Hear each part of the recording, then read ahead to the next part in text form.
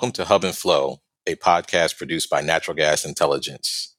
On a mission to provide transparency to the natural gas market, Hub and Flow focuses on key fundamentals driving the price of natural gas and LNG in the United States, Canada, and Mexico. Natural Gas Intelligence, or NGI, is a subscription-based price reporting agency, which means we provide trusted and independent natural gas pricing and news for the North American market. Good morning. Hi, everybody. This is Carolyn Davis. I'm the managing editor at Natural Gas Intelligence. Thank you for tuning in to another episode of NGI's Hub and Flow podcast. Today, I have the pleasure of speaking with Matthew Johnson, who is the CEO of Primary Vision. As you may know, the lower 48 natural gas and oil industry has been a bit up and down this year. The U.S. rig count is up 1 week and down the next as development activity has trailed, following the outperformance last year following Russia's invasion of Ukraine. Now that the second quarter has ended and the earnings results for oilfield services companies and their exploration and production customers are rolling out, Matt is joining us to provide insight into where we are and where we are going. Thank you so much for joining us today, Matt. Could you please tell our customers about Primary Vision and the journey it has taken over the past few years? And specifically, who are your customers? Thank you, Carolyn. And again, we're appreciative of the invite and Natural Gas Intelligence and the relationship we've had over the years. Telling the story of Primary Vision is one of a lot of changes. I often compare Primary Vision to the little speedboat that could. We're able to make those quick pivots and try new things and test new things because we are, in nature, a startup. We started in 2000. Well, way before that is a different iteration and a quite different company that did a lot of services for the entertainment industry and basically focused on data. In 2011, I was presented a project for then consulting firm who was looking to take a specific database of completions, clean it up, and extract some vital information. From there, within a few short months, Primary Vision was born as this data company that really was kind of the first iteration of the company. And from there, we started building some intellectual property with what now is called our Frac Spread Count as we almost enter our 10th summer. So Primary Vision has worn a lot of hats. Over the years is somewhat of a production company, is somewhat of a data company, and provides a lot of commentary and color on the frac market in the United States with a focus on commercial frac and also some of the global macro, geopolitics, and global oil and gas story that's so important, tied back to hydraulic fracturing in the United States. So we can provide a 360-degree view of the market with updates in various forms, like I mentioned, from data, commentary, and video on a weekly basis. And that's really what Primary Vision, which is now called Primary Vision Network, is and continues to be. Thank you for that. I'm really interested if you could explain to our listeners what the Frac Spread Count is. We've talked before, and you've compared it to the Baker Hughes weekly rig count. Generally, what information does it provide, and how do your customers use it? So the Frac Spread Count was born out of a project with a super major that was trying to identify the relationships they had with their suppliers, particularly in the northeast part of the United States, which is representative of two basins we call the Marcellus and the Utica, which we roll up into one basin we call the Appalachian market. And through this project, we identified that we were able to take completions data and source and provide additional information around who the pressure pumper was. And this was really what they were trying to understand, this relationship between their suppliers or pressure pumpers, but also competitively who other operators in the same basin were using to see if there was other opportunities. So out of this was born the Frac Spread Count. And the Frac Spread Count is a number of active pressure pumpers, spreads, or sets of equipment. We call them spreads. There's a lot of different nomenclature in the business, from fleets to stim crews to completion crews. But the frac spread count is the active number of pressure pumper spreads that perform completions on a weekly basis. This number utilizes max. So if the frac spread count is 280 on Monday and it goes down by 1 every day until Sunday, the frac spread count would be 280 for that week. The number is reported on Friday afternoon, and it's really designed to understand when these completion crews execute fracking, right? Or hydraulic fracking, fracturing, whatever your nomenclature is. Again, everybody uses kind of a different term for this, but we try to understand how many of these companies are out there, where they are, who they're working with, what types of treatments they're doing, and then if there's any movement between those sets of equipment. Are they moving from one basin to another? Are they moving from one operator to another? And following all of the seasonality and trends that, say, the Baker Hughes rig count would do as well. But remember, the Baker Hughes rig count follows the rigs, which drill the holes in the ground, and the frac spread count tracks the completion crews, which extracts the oil and gas from the ground utilizing hydraulic fracturing and ties it in so that we can actually have a producing well that can be monetized and eventually optimized. Yeah, that's such key information for our customers. I was thinking about this. The oil field services companies are really the lifeblood of the exploration and production industry because they're fueled by the E&Ps. And until you can get a really good idea of exactly what OFS is doing in the oil fields and the gas fields, it's really difficult to determine how much production is coming up. Can you tell us how the frac spread count has evolved since you first introduced it in the Northeast in terms of the market reach now? Sure. Originally, our target customer was to focus on, at the time, there was almost 1,000 active operators in the United States, which is crazy to think because I think the number now is closer to 350. So 1/3 of the business is left over from the operating standpoint. There's a lot of non-operating operators, but on the public and private side, we have about 300 to 400 active operators. But at the time, too, Carolyn, we had almost 75 pressure pumpers making up 500 spreads in the market, millions of horsepower out there and active and marketed. We used to use nomenclature called warm and hot and cold and cool to represent where this equipment status was. But now we're down to about 315 spreads in the market.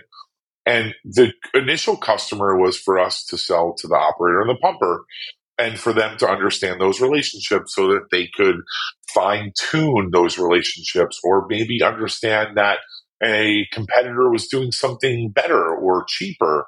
And it evolved from there. That really helps put a focus on what you do.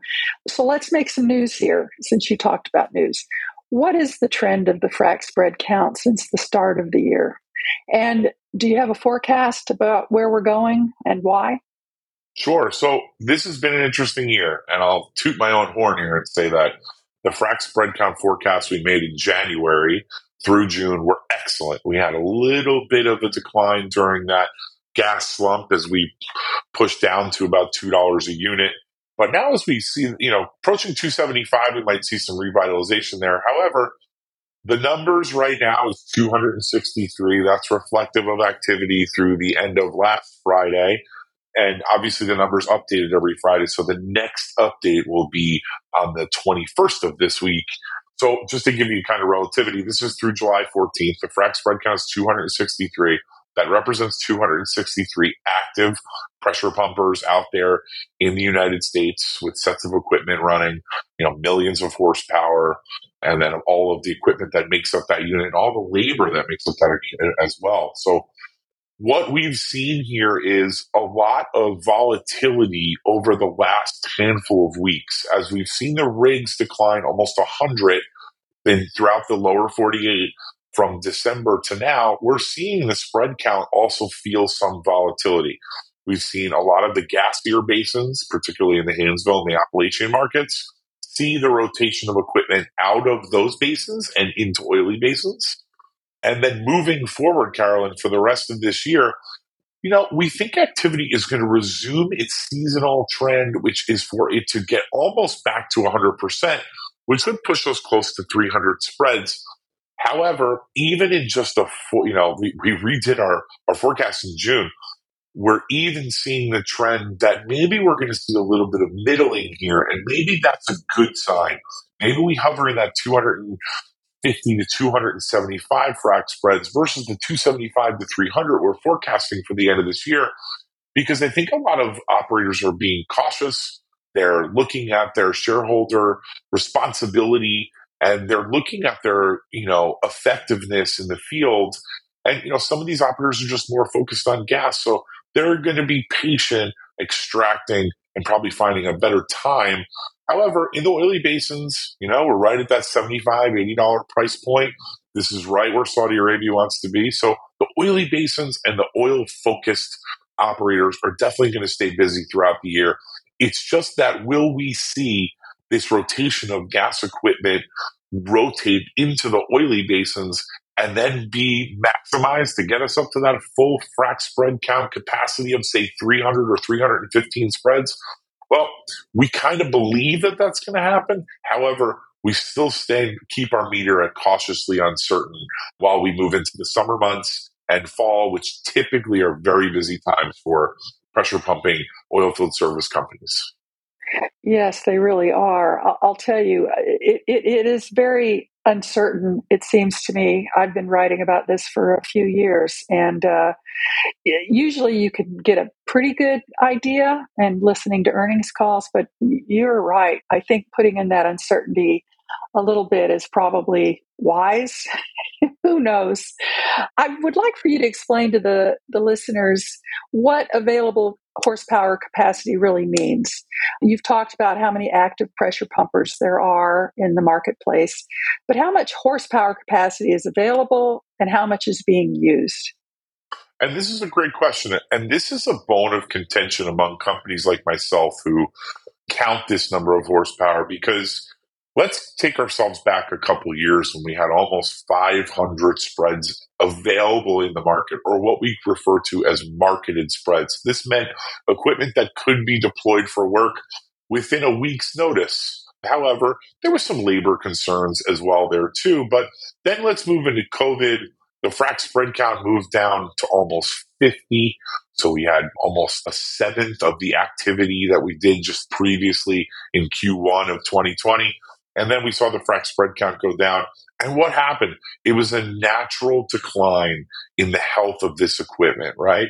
We saw companies go out of business. We saw equipment be sold off and parsed off. We saw it go to auction to, foreign entities, both in the Middle East and in South America. We saw companies just not able to keep their lights on as a result of COVID and as a result of the decrease in activity. So that gear found its way out of the market. And we moved from, like I mentioned, almost 450 to 500 spreads to just about 350. And we've even seen a little bit more of a decline over the last year. So in the horsepower department, we believe right now there's about 268 active spreads, like I mentioned before, 263. And this is through July, so numbers are going to be up or down a little bit. But active horsepower is a little bit over 14 million. And then the marketed spreads, which represents the total number of equipment that's available in the entire capacity, or, the total utilization is 263, but the marketed spreads are 310.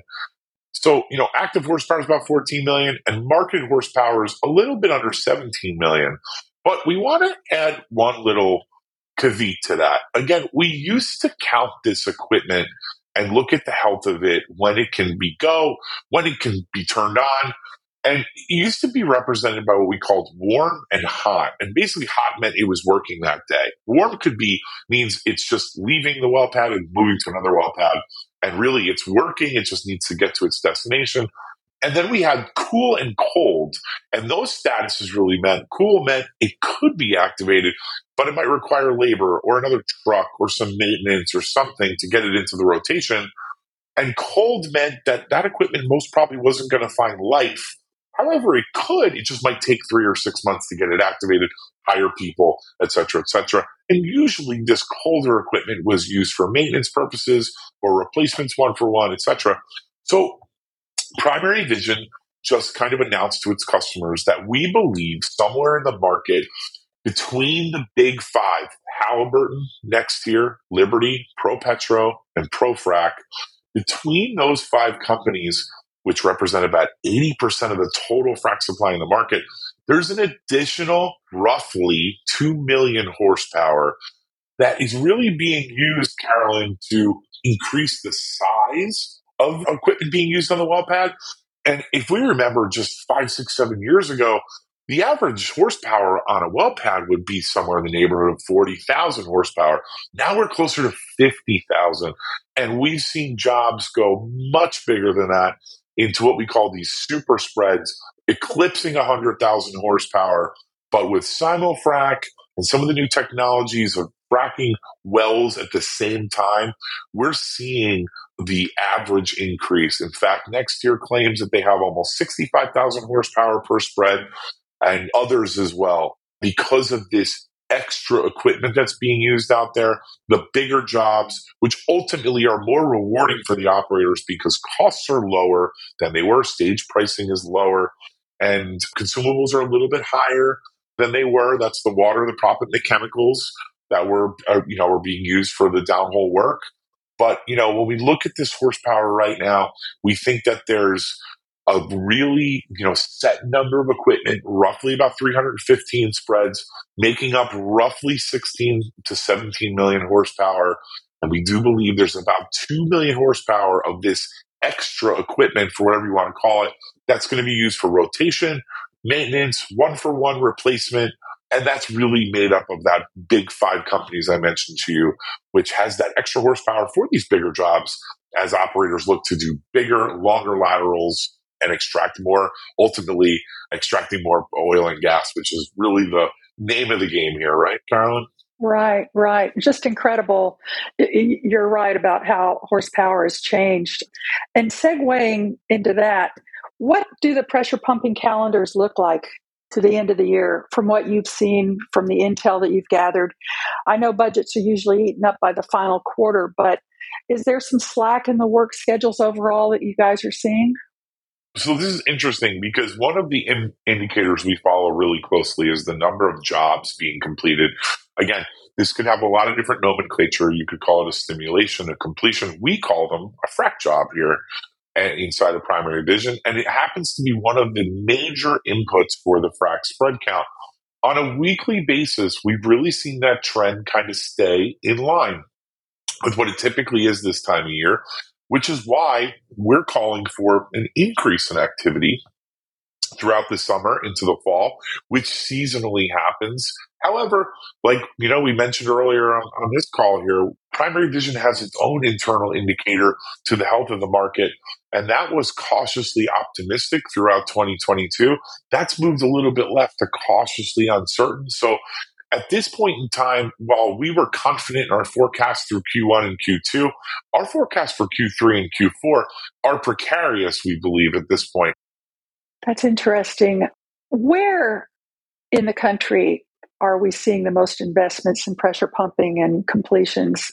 I'm assuming it's the Permian Basin, but are there other basins that are drawing more or less development than they were a year or two ago? And why do you think that is? Yeah, I think that there was a lot of excitement about the revitalization of the Haynesville. And of course, obviously, the increase in activity overall in the Appalachian market made up of the Marcellus and Utica. And then, the gas pricing deck, Carolyn, just didn't play nice. And I think we all were thinking that potentially there would be a colder winter, which would elevate, the Ukraine-Russia war, which would ultimately lead us to a pressure in the gas markets, particularly in the price deck, delivery of products and end products, natural gas liquids that really are such a big part of human survival. However, we had a mediocre winter, and this really helped the Ukrainian people. It helped the people of Europe to not have to feel the pressure of these increase in price of gas because we already had a tough year the year before. Combine that with inflation and rates and all these things that have caused difficulty since COVID, this was one bright sign that, okay, the warmer winter helped us. However, I want to be very cautious to say that we could just as well have a rough 4, 6, 8 week period here, not only in the US, but in Europe, and we could see gas prices increase, and we could see those activity measurements increase in the United States as demand increases. However, at this point in time, operators saw the gas pricing deck hover around $2, even though we've seen an improvement over the last couple months, getting us closer to $2.75 a unit. We're still seeing caution from the operators, and we're going to see caution as we move into the fall as well. Yeah, that sounds like a few things that I've heard, and that's really good insight. I want to ask you about a topic that I hear some of the pressure pumping companies and the equipment companies talk about, but I'm understanding that it's not as big as perhaps the PR. And those are the electric fleets, the e-fleets that they talk about, that some companies tout to reduce emissions. Obviously, they reduce emissions, and it is a growing business. But in reality, how big is the market today? And do you see that changing anytime soon? So towards the end of 2021, we did a long-scale project. It took about 8 months for us to research the entire electric spread business, and we did it in 2 parts. We looked closely at comparing the current technologies we had now to what the differences would be between, say, a conventional spread, a conventional with DGB or dual fuel, and then compared that to the electric spread components. And one thing we learned pretty quickly was there wasn't a winner in the technology department. And we think this is probably one of the biggest factors to why this market hasn't grown. We were expecting about 100% growth from 2021 to now, and really we had about 15% growth. Now let's combine that with rates and inflation and the fact that there's a lot of equipment out there that's still functional and usable. But let me go backwards here. You'll understand, and the listener here will understand why we're at where we're at with the market. And we go into this much deeper. We're writing a very large story about this right now, but the electric spread market is made up of about 23 spreads right now, and they're combined between companies like Evolution, Halliburton, Liberty, ProFrac. Next year, you're going to see ProPetro release about 4 electric spreads this year. They claim that by Q3, they'll have 2 additional spreads that they'll deploy, and by Q4, they'll have 2 more. So that's not that much equipment, right? What's really interesting is there is no ubiquity amongst that equipment. Everybody has a little bit different technology or a little bit different schematic or diagram that they use, or maybe a different power source, So like we say right now, there's one company that believes that it's grid power, and that's the only way we'll be able to kind of mobilize this type of large set of new electric powered equipment, while there's others that believe liquid natural gas is the only way. And the way that they have their mechanisms in place through turbine power or some type of switchover, there's all different types of technology here. And I don't want to get too into it because we are researching that, continuing to research that, but everybody has a slightly different technology. And, you've got one company that swears by the microgrid or attaching to the grid. You've got another company who believes it's all about building your own intellectual property. And then you have another company that's going out there and acquiring as much of the electric spreads as they can to learn as much as they can about it, because there has been some stability through companies like Evolution and US Well Services, which now makes up ProFrac. ProFrac, purchased them last year through an acquisition. And Evolution and US Well Services kind of make up the generality of electric spreads. However, going forward, it seems like everybody wants to kind of have a little bit different technology. So one thing I want to add in here is that there isn't quite ubiquity. The capital markets aren't really looking at adding electric spreads right now. So that is why we're kind of where we are, right? Ultimately, the money hasn't come in here. And the relationships that operators had with pumpers at one point to help them and say, well, we'll pay for a portion of some of this equipment or subsidize it if we get a longer term contract. Some of those deals kind of fell through. And then, of course, COVID, wrap all that up into a bundle, and you have a multitude of issues as to why the electric spreads haven't grown. But I want to add something I think that's really interesting in our initial research here. We just did a study looking at all of the equipment and the engine emission standards. And it's quite eye-opening to understand that there's a lot of what we call tier 2 equipment out there, which is, just a conventional diesel spread. That makes up about 50% of the market. So that means that equipment was built between 2006 and 2010. That gives us a lot of really old equipment in the market. So if we see orders coming in, Carolyn, for replacement equipment that's either tier 4 or tier 4 dual, which is basically what we're going to see in replacement markets right now, we're going to see one for one, right? We're not going to see that tier 2 equipment stay and continue to be utilized or conform to a dual fuel scenario. And we're just starting to see that announcements, as you might have seen from last quarter. ProPetro announced that they're retiring 140,000 horsepower that saw the end of its life. And I think we're going to start to see some of that. So the capacity of the market probably will not increase. It will be more one-for-one replacement. However, we do want to be very clear that there's a lot of equipment out there that's somewhere in the neighborhood of 15 to 18 years old. It's not getting any younger. So the investment is going to have to happen over the next 5 to 10 years. We think the electric market has a great 10-year run ahead of it. However, it looks like the bridge technology is going to be tier 4 dual fuel as a resource for using diesel and natural gas as inputs. However, the technology will be slightly different, with some trailers carrying more horsepower and some carrying less. Again, so every pressure pumper is looking for their own advantage, particularly in the intellectual property part of the technology. I'd like to turn to Primary Vision's new data offering set that's going to be debuting in a couple of months. Can you tell us about it and what it's going to address for your customers? Sure. So we're really excited about this. This is something that's been in development now for 6 years. And I mentioned it earlier. It's one of our inputs for the Frac Spread Count. It's going to be called the Frac Job Count. This is going to be a little bit different. This is going to focus on the number of completions a pressure pumper does to a specific well. The goal of the Frac Job Count is for companies that look closer at completions, or again, each job or frac job in this case, that are tied to a specific well to better understand correlations, intelligence, and production.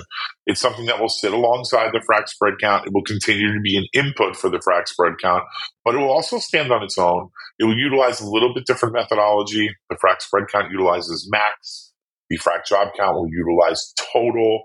One thing that we did decide, and why it's taken us a little bit longer to release this year, was we were going to do monthly, but it really kind of makes sense for the Frac Spread Count, Frac Job Count to have their own releases on the same day. So you can kind of follow that story, because really as you see the evolution of the frac jobs, you'll see the evolution of the frac spread. Those are correlated. One of the tricks of the Frac Spread Count is it doesn't really follow the rig count. Does it in the long term? Yes, but we have seen situations where the Frac Spread Count has separated itself from the rig count and can even leap over the rig count in basins like the DJ and the Bakken. We've seen this before historically. I have one final question for you. Obviously, you're enthusiastic about what you do. Your business is growing. What are some business opportunities that you might be able to share with what you're looking at, what your team is looking at down the line? One of the things that's kind of been left, and we believe is so important for the next 50 to 100 years, is the natural gas liquid space. And this is something that we've been building for about 3 years in collaboration with our partner, Mark Rossano, and also the talent on our YouTube show. Mark helped us build this NGL monitor to understand activity. There's just so much importance to the natural gas liquid market. And we're looking to that to be one major business opportunity for us. We actually are excited to say we got our first big contract with a major midstream company who's looking to leverage this data and understand a little bit more information about a specific portion of the market. I have to be careful about the words I say here for non-disclosure purposes, but the point here is, Carolyn, as you know, at Natural Gas Intelligence, the natural gas liquid market is extremely important. It will be here, maybe outlast the crude market. I'll tell you, Matt, I think I could probably talk to you for the rest of the day. Unfortunately, this is all the time we have. I so appreciate you taking time from your very busy schedule to speak with me about Primary Vision and for sharing your insights. If you'd like to know more about Primary Vision to our listeners, please visit their website. And for more insight into the North American natural gas industry, take some time to check us out at naturalgasintel.com. Dependable data drives informed business decisions. Trust NGI to provide your natural gas and LNG data for North America. If your business requires daily, weekly, or bid-week pricing data, forward curves, or flow data, NGI has a reliable product suite to support you. Visit natgasintel.com/services to understand what we have to offer and how we can help you and your business today.